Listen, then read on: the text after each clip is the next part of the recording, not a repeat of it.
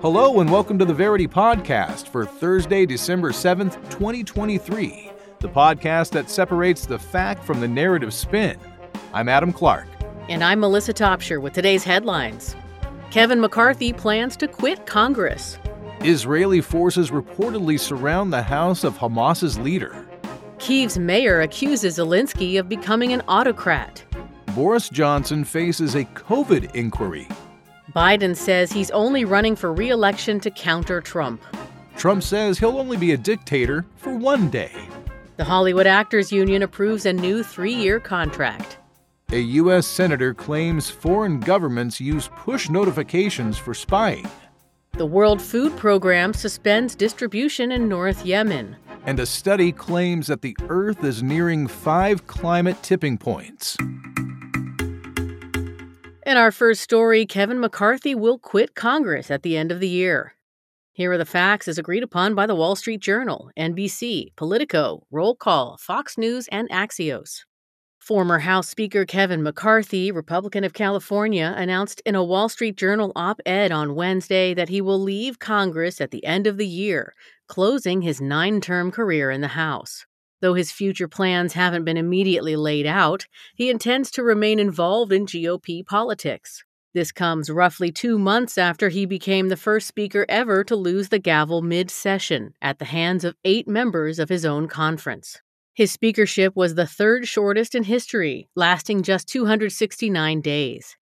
Politico first reported in early October that the ousted speaker was strongly considering quitting Congress.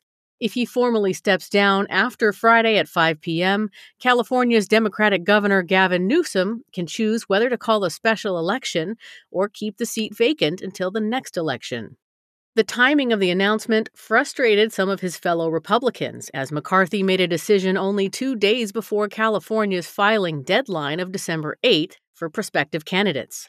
His 20th district, made up of the suburbs and farmlands around Bakersfield and Fresno, is considered safely red. The House will have 220 Republicans and 213 Democrats at the start of 2024, with 2 vacancies following the departure of McCarthy and George Santos, meaning that the GOP can only afford to lose 2 votes to pass a bill, given the required tally of 218. A special election for Santos' 3rd District of New York has been scheduled for February 13th. Representative Bill Johnson, Republican of Ohio, is also expected to resign early next year, but his loss will likely be counterbalanced in the near term by the departure of Representative Brian Higgins, Democrat of New York. Thank you, Melissa, for laying out the facts on our first story. We're going to start our first round of narrative spins with a right narrative provided by the American Conservative. McCarthy has finally confirmed what Americans knew. His congressional career has come to an end. Though praising his fundraising talent in a farewell address that reads like a resume to impress the establishment and financial center-right, he should explain why he decided to undermine America First candidates to protect his congressional leadership at the expense of a larger House majority. History has now left the McCarthy era behind for the GOP and the right-leaning populist movement that underpins it. Here's the conservative narrative from The Spectator. While McCarthy isn't irreplaceable, his retirement from Congress is another indication that the era when the GOP valued its diversity and embraced good faith disagreements may be gone forever. Matt Gaetz and his Gang of 8 are willing to push the Republican conference to the extremes, even if that means risking the implosion of the party and losing control of the House. More traditional conservative values and figures are needed to re-galvanize the power of the GOP. And the first nerd narrative from the Metaculus prediction community today says that there's a 50% chance that Republicans will win control of the House of Representatives in 2024. Interesting that there's no left narrative there, progressive, just right and conservative. I think the Democrats are just happy to sit back and watch the bonfire burn that's happening around them. It's like, this seems like a right of center issue. Let's let them talk about it themselves. Work it out amongst yourselves. Yeah. I'm verklempt. And they don't even need to do anything to stir things up. It just kind of happens themselves with what's going on in there. Right. Yeah, we best just keep quiet on this one. Let's just watch the show. Yeah, no kidding. According to Netanyahu, Israeli forces have surrounded the Hamas's leader's house. Here are the facts as agreed upon by CNN, France 24, Reuters, the Anadolu Agency, Time, and Guardian. In a video addressed on Wednesday, Israeli Prime Minister Benjamin Netanyahu claimed that Israeli troops had encircled the residence of Hamas leader Yahya Sinwar, though he didn't indicate where the home is located. The Israeli Defense Forces, or the IDF, have been operating in southern Khan Yunis, where Sinwar was reportedly born. This comes as the IDF is reportedly in the process of encircling Khan Yunis, with an Israeli commander saying that Israeli troops are attacking Hamas strongholds in the south, adding that Tuesday was the most intense day of fighting since the ground war began. Hamas and Palestinian Islamic Jihad, or the PIJ, confirmed Wednesday that they were confronting Israeli forces in the city's outskirts.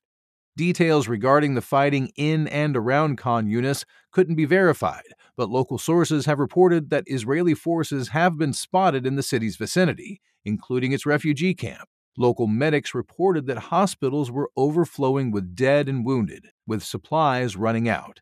Israeli forces have also reportedly continued their assault in the Jabalia refugee camp in the north of the Strip.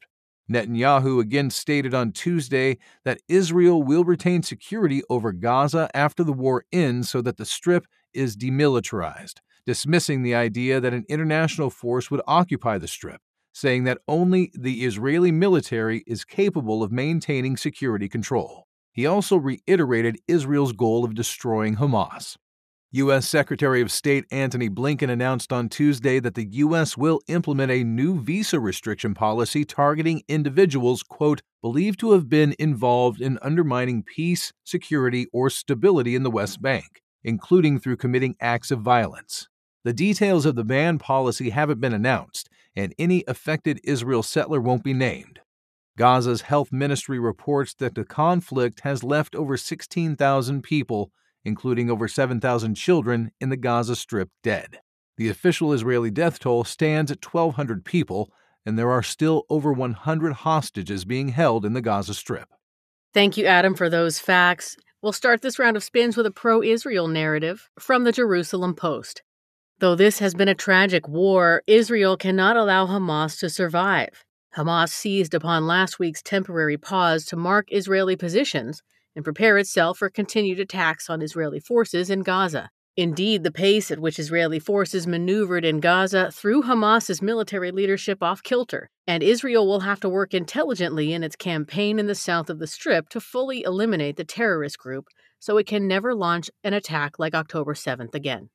And Middle East Eye is going to counter that with a pro-Palestine narrative. Israel continues to demonstrate that its war is not against Hamas, but against the Palestinian people as a whole. Nowhere in Gaza is safe, and Israel has effectively rendered the north of the Strip unlivable. Unfortunately, the temporary ceasefire only gave civilians a few days of relative rest, and now Israel has returned to killing Palestinians at an unprecedented rate. The U.S., Israel's biggest ally, must exert more pressure to end the war. And there's another nerd narrative from Metaculus saying there's a 50% chance that Israel will have de facto power in the Gaza Strip on January 1st, 2025. In the UK, Boris Johnson faces a COVID inquiry. Here are the facts as agreed upon by Politico, CNN, BBC News, Sky News, The Times, and The Independent. Former UK Prime Minister Boris Johnson began his 2-day COVID inquiry on Wednesday by apologizing for the pain, loss, and suffering. He was soon interrupted by the inquiry's chair, Heather Hallett, who ordered protesters in the gallery to sit down, after which 4 of them held up signs before they were removed. Afterward, Johnson said he could understand the victims, that he did his level best, and acknowledged that things could have been done differently. When asked about his former senior aides claiming he was bamboozled by the science, Johnson said such criticism is wholly to be expected. Johnson became the first sitting prime minister to receive a fine from the police after he and members of his team were caught breaking their own COVID lockdown rules. Johnson also apologized to former senior civil servant Helen McNamara for not calling out disparaging remarks about her, though he did stand by former Health Secretary Matt Hancock despite his defects. The former prime minister also apologized for shaking hands with COVID patients in March 2020 and for not canceling sporting events that same month. Other regrets he had included the timeline of his lockdowns, the circulation of the virus in the residential care sector, and the Eat Out to Help Out scheme. However, Johnson did place some blame on the different messaging coming from the various governments within the UK, also arguing that his administration did its best at the time, given what we knew, given the information I had available to me at the time. The former prime minister also said he regretted the toxic reputation of his team's culture, specifically one individual who suffered abuse during WhatsApp exchanges seen by the inquiry, and said the gender balance of his team could have been better. He also admitted to relying on the summaries of information from medical experts rather than reading the 8 or 9-page briefings provided to him. Johnson acknowledged that reading all the minutes from the hundreds of meetings concerning the pandemic would have been better, instead of the 1 or 2 he looked over. He did, however, defend not leading 5 cabinet meetings in early 2020 and denied taking a long holiday early on in the pandemic. Melissa, thank you for the facts. We're going to start this off with a left narrative provided by The Guardian. The disgraced former prime minister was as wishy-washy during his hearing as he was in office. He failed to protect his nation from COVID because, unlike even the most controversial prime ministers in the past, Johnson had no vision for the country other than putting himself in charge of it. His indifference to governing style and policy resulted in his countless fatal failures, ranging from his absence from cabinet meetings in February 2020 to the continual indecisiveness in every policy until he left office. Here's the right narrative from The Telegraph. Johnson's liberal critics are not wrong about his willingness to flip-flop on policy. What they don't inform you, however, is that the direction he flip-flopped was consistently moving in favor of their failed lockdown policies. After Johnson rightly rejected calls for lockdowns in early 2020, the backlash from critics scared him into a 180-degree turn, thus imposing the strictest lockdowns possible. All this inquiry cares about is ensuring the country's future pandemic responses are draconian, so they'll drag Johnson through the mud until the public agrees with them. And the nerds think that there's a 4% chance that Boris Johnson will return as the leader of the UK Conservative Party before 2026. And that's according to the Metaculus prediction community. And I think that's a generous 4%. Yeah, I don't think anyone's dragging him through the mud. I think he's doing that himself. Oh, I guess I could have read those more than 2 of those, briefs on the pandemic. Right? What else was he doing? My gosh, you're trying to figure out, yeah, this looks right. I agree. It's like Animal House over there. We're going to dinner tonight, right? Yeah, no, but everybody else. Yeah. Adam, do you think they're going to put Boris Johnson in the next season of The Crown? Is he going to make it? I think he's enough of a character for certain that he'll make it into the next season of The Crown. That'll be interesting to see that portrayal. President Biden says he's not sure he'd be in the 2024 race if Trump wasn't running. Here are the facts as agreed upon by Reuters, NBC, CNN, Fortune, and WION. U.S. President Joe Biden said that he may have decided against running for a second term if former President Donald Trump wasn't running for president in 2024. At a campaign fundraiser outside Boston on Tuesday, Biden said, "If Trump wasn't running, I'm not sure I'd be running." Biden returned to the White House Tuesday night where reporters asked him if he would exit the race if Trump drops out. He told reporters, "No, not now." The 81-year-old has faced questions from both sides of the political aisle about his age and mental capacity. While many voters report dissatisfaction with Biden's administration and are worried about his age, the president believes that he has the best chance of defeating Trump in 2024. Biden is ramping up his fundraising efforts as he headlined 3 fundraisers in the Boston area Tuesday, with 4 more events scheduled before Monday. Singer James Taylor played at one of the Boston events with tickets costing up to $7,500. The Biden campaign received millions of dollars before Tuesday's events. Biden focused his campaign speeches on the threat of a second Trump presidency, saying, "We cannot let him win. While neither Trump nor Biden has secured their party's nomination, both are on track to face off in a rematch of the 2020 presidential election. Biden will head to California to hold events with celebrities and politicians such as Steven Spielberg, Barbra Streisand, and Nancy Pelosi. Meanwhile, at a town hall hosted by Fox News' Sean Hannity, Trump predicted that Biden wouldn't be the Democratic nominee, citing questions about his mental and physical health. Thanks, Adam, for the facts, and here's the Republican narrative from PJ Media. If Joe Biden weren't destroying the U.S. at the behest of the Democratic Party, it would be hard not to feel bad for him. While his handlers have done their best to shield him from the public for the last 3 years, it's becoming increasingly clear that Biden isn't fit to serve as president, a reality that his most recent comments seem to have acknowledged. Republican narratives are generally followed up with Democratic narratives. I've got one here provided by the New Republic. Biden's comments weren't an admission that he isn't qualified for the race, but rather they were meant to stress the direness of a Trump win.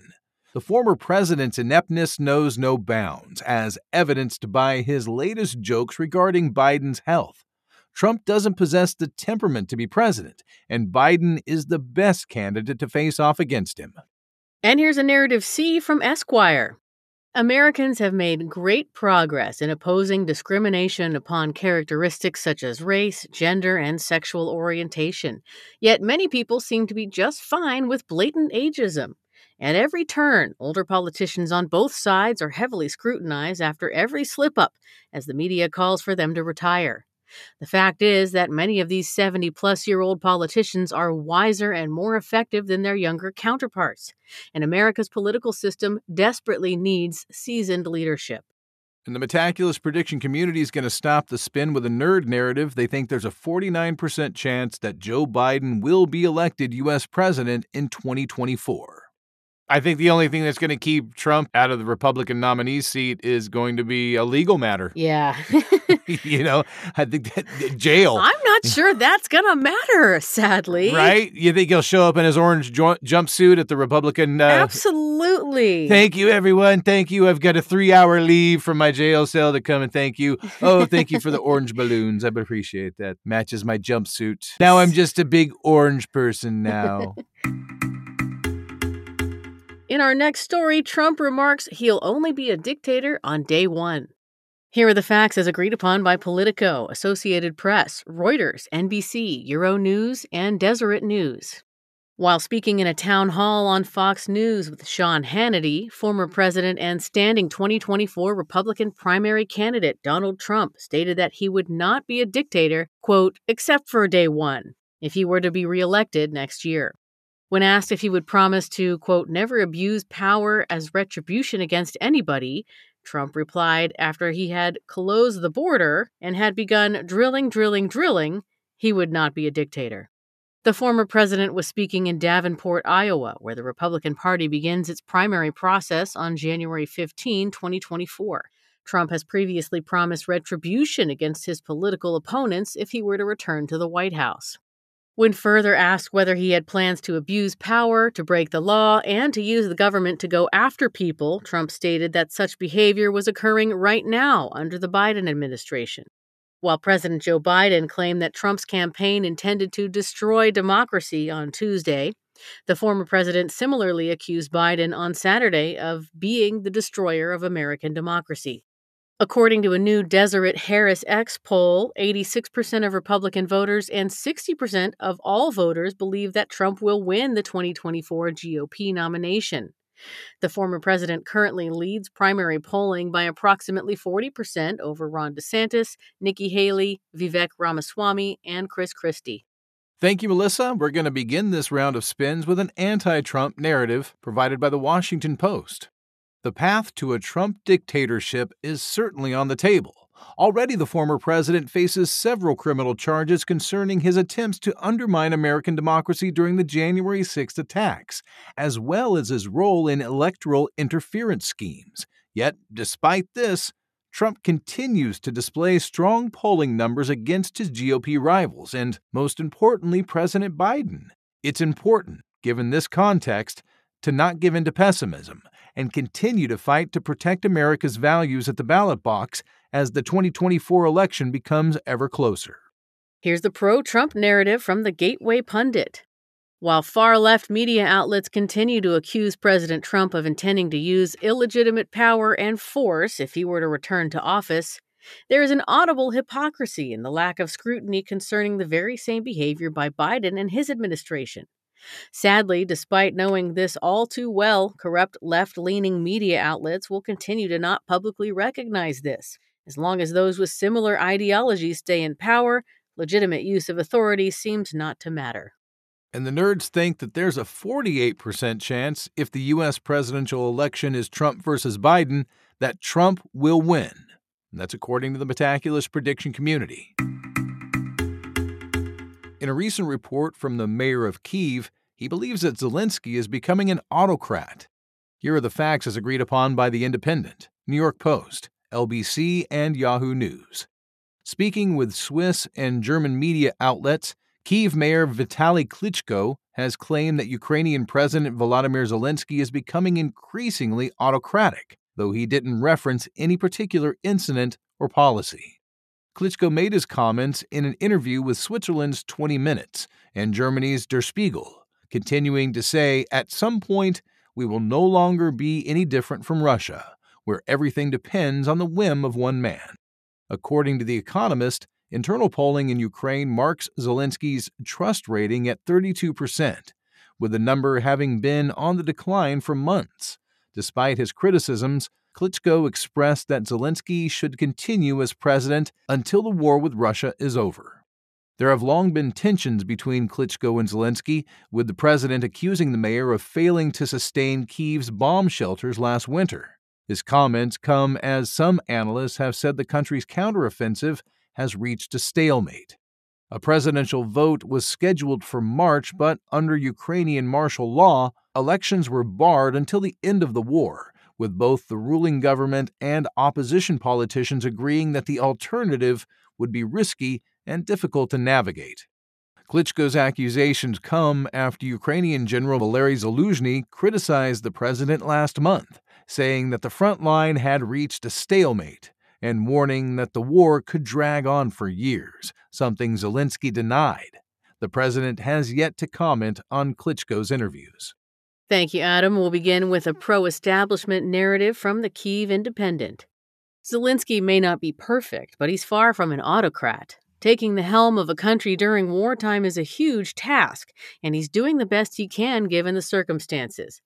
Both his critics and supporters agree that he should remain in power until the end of the war. So what is the good in undermining him further with baseless accusations? Klitschko's comments are merely the symptom of a years-long rift between the two. And Unheard is going to follow that up with an establishment-critical narrative. Zelensky is not the perfect leader that the Western media portrays him to be. Both before and during the war, he has made several large mistakes, and he is beginning to pay for it. With a failing counteroffensive and increasing war fatigue, Klitschko's comments are indicative of a wider opinion as the public loses trust and confidence in him as a leader. And we have another nerd narrative from Metaculus saying there's a 5% chance that Volodymyr Zelensky will win the Nobel Peace Prize before 2024. I think there's a better chance of him winning the lottery. I know. The Hollywood Actors Union approves a new 3-year contract. Here are the facts as agreed upon by Reuters, U.S. News and World Report, the Associated Press, ABC News, NBC, and The Guardian. The longest strike against Hollywood studios came to an end on Tuesday night when members of the SAG-AFTRA Actors Union voted to accept the conditions of a new 3-year contract.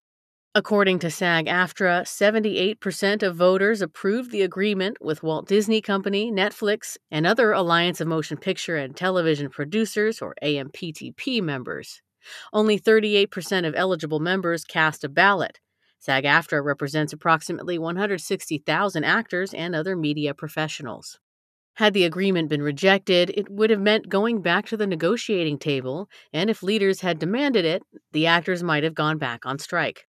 The agreement stipulates the first-ever safeguards against artificial intelligence use in performances, including requirements for consent and compensation to protect performers from replacement with AI. It also increases minimum rates by 7% in the first year. In a statement, SAG-AFTRA President Fran Drescher stated, "I'm proud of our SAG-AFTRA membership. They struck for 118 days to grant the TV Theatrical Negotiating Committee the necessary leverage to secure over $1 billion in gains, along with the union's first-ever protections around AI technology." The deal's approval signals the end of a difficult time for Hollywood, during which unions sought protections for what they considered to be existential threats to their members' futures, effectively shutting down the entertainment industry and creating significant financial challenges for tens of thousands of workers. Thanks for the facts, Melissa. The spins are going to begin with a narrative A provided by U.S. News. The union announced victory in one of the most fierce labor disputes in Hollywood history, with the majority of voting SAG-AFTRA members backing the agreement, along with the first-ever restrictions in the use of artificial intelligence in filmmaking. The actors' union received the wage increases and streaming incentives they demanded. Negotiations for new contracts by other Hollywood unions beginning next year will benefit from the actors' hard-fought wins. And here's narrative B from Barron's. Tuesday's vote by union members to ratify the new agreement was applauded by the Hollywood studios. The 118-day strike by the actors is officially over with the signing of the new contract. Everyone wanted to put a stop to this nasty and ill-conceived dispute, especially the entertainment industry. With this agreement, Hollywood can now finally resume work with full force. And the nerds have another opinion. They think that there's a 50% chance that an algorithm will be able to predict the big 5 personality traits of a person from a naturalistic photograph or video after December 2025. And that's according to the Metaculus prediction community. Extroversion, agreeableness, openness, conscientiousness, and neuroticism. In case you were wondering what the big 5 personality traits are. Thank you. Was that neuroticism or eroticism? It was neuroticism. Neuroticism. Okay, I just wanted to make sure. To be fair, eroticism is number 6. So. A U.S. senator claims that governments are spying on Apple and Google users. Here are the facts as agreed upon by Daily Mail, The Hill, Reuters, and CNBC. U.S. Senator Ron Wyden, the Democrat from Oregon, said Wednesday that unidentified governments are spying on smartphone users via their push notifications, the alerts that notify users of incoming text messages, emails, and news, among other things. He further stated that these governments are demanding Google and Apple to provide them with such user data. Push notifications aren't sent by individual apps, but rather facilitated by a smartphone's operating provider. Wyden warned in a letter to the U.S. Justice Department, or the DOJ, which he says means Apple and Google are in a, quote, unique position to facilitate government surveillance of how users are using particular apps. This data includes which app received the notification and whose Apple or Google account it was sent to.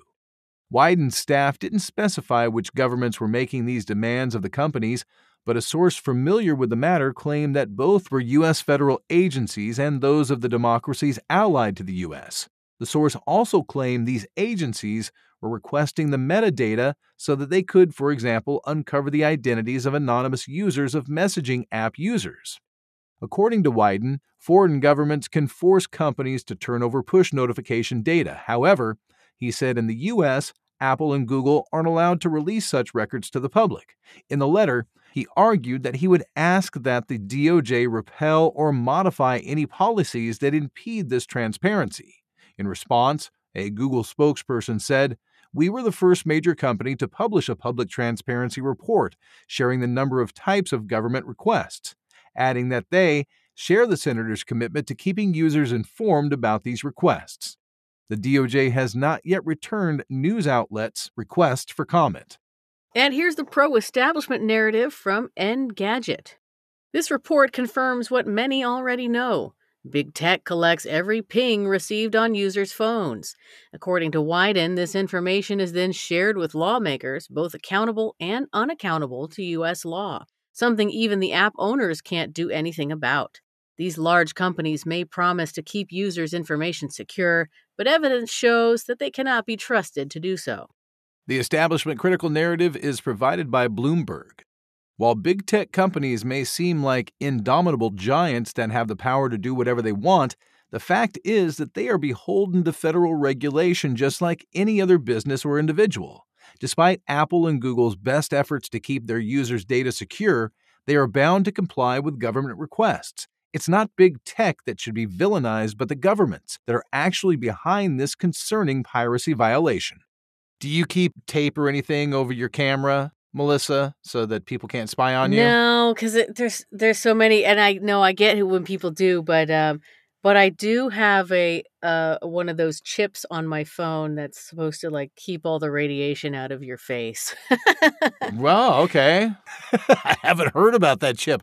I'm gonna have to give me one of those. Yeah. I just wrap my phone in tinfoil, and that usually does Oh, you the shouldn't same. do that. It's all over TikTok. Don't do Really? it. Yeah, Oh my gosh, it probably intensifies the radiation, it right? does. Oh my gosh, I'm gonna die.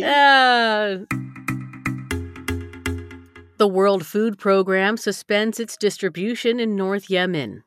Here are the facts as agreed upon by Al Jazeera, the World Food Program, Reuters, the Associated Press, Barron's, and Arab News.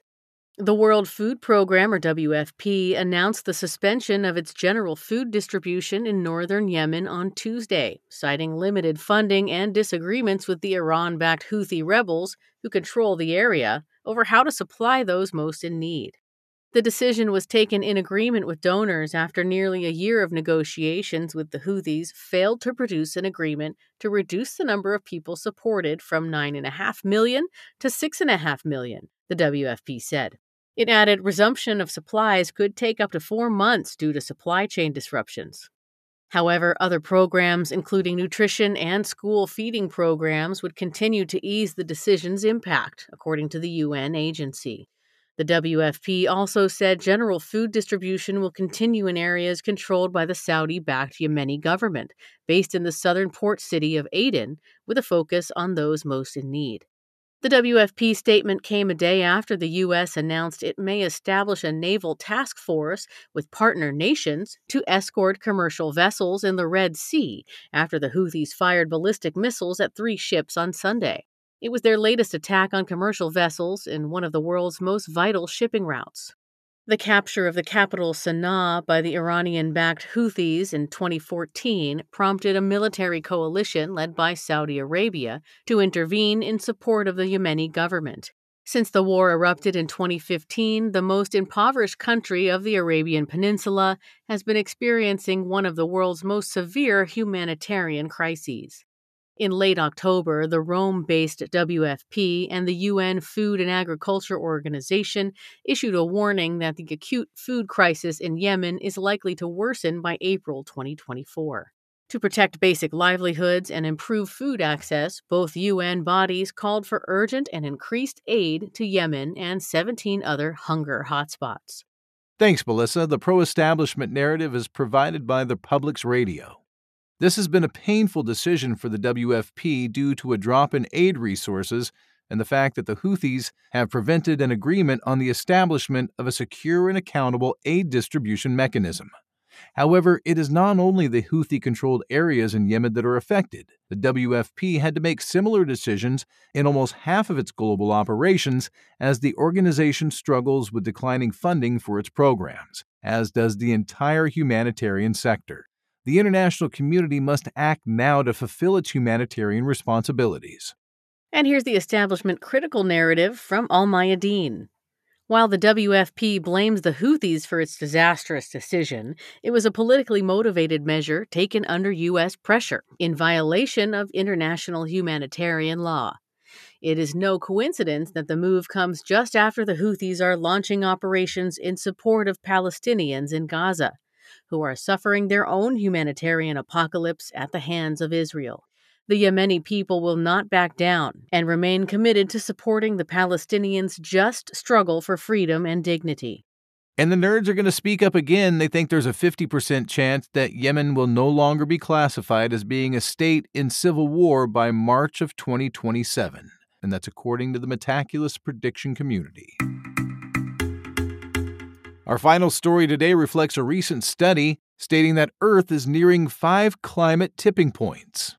Here are the facts as agreed upon by Guardian, Bloomberg, New Scientist, Nature, and Climate Action Tracker.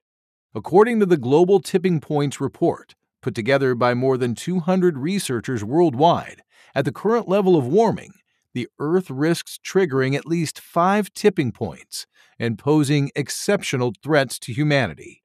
The 5-sided tipping points are the collapse of the Greenland ice sheet, the collapse of the West Antarctic ice sheet, the mass die-off of warm water coral reefs, the thawing of Arctic permafrost, and the slowing of North Atlantic subpolar gyre circulation. The report suggests that the die-off of coral reefs is likely at current temperatures, while the other tipping points are possible. Published on Wednesday to coincide with the COP28 climate summit in Dubai, the study warns that triggering one tipping point, quote, could trigger another in a kind of dangerous domino effect and have catastrophic impacts on humanity, such as spiking food security crisis. Tim Linton, lead author of the study, based on the assessment of 26 climate tipping points, warns that the world must find and trigger some positive tipping points that accelerate action down on an alternative pathway, as the current policies are inadequate to face the unprecedented threat.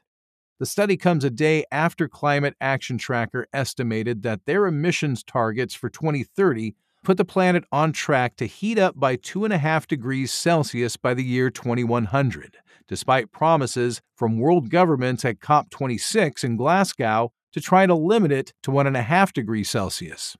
Well, those are the sad facts, Adam. Here are the narratives, starting with a narrative A from the Hindustan Times. The world is currently on a disastrous trajectory. Tipping point risks threaten to trigger fundamental, abrupt, and irreversible changes to our planet, as well as cause dire and horrific effects on human lives.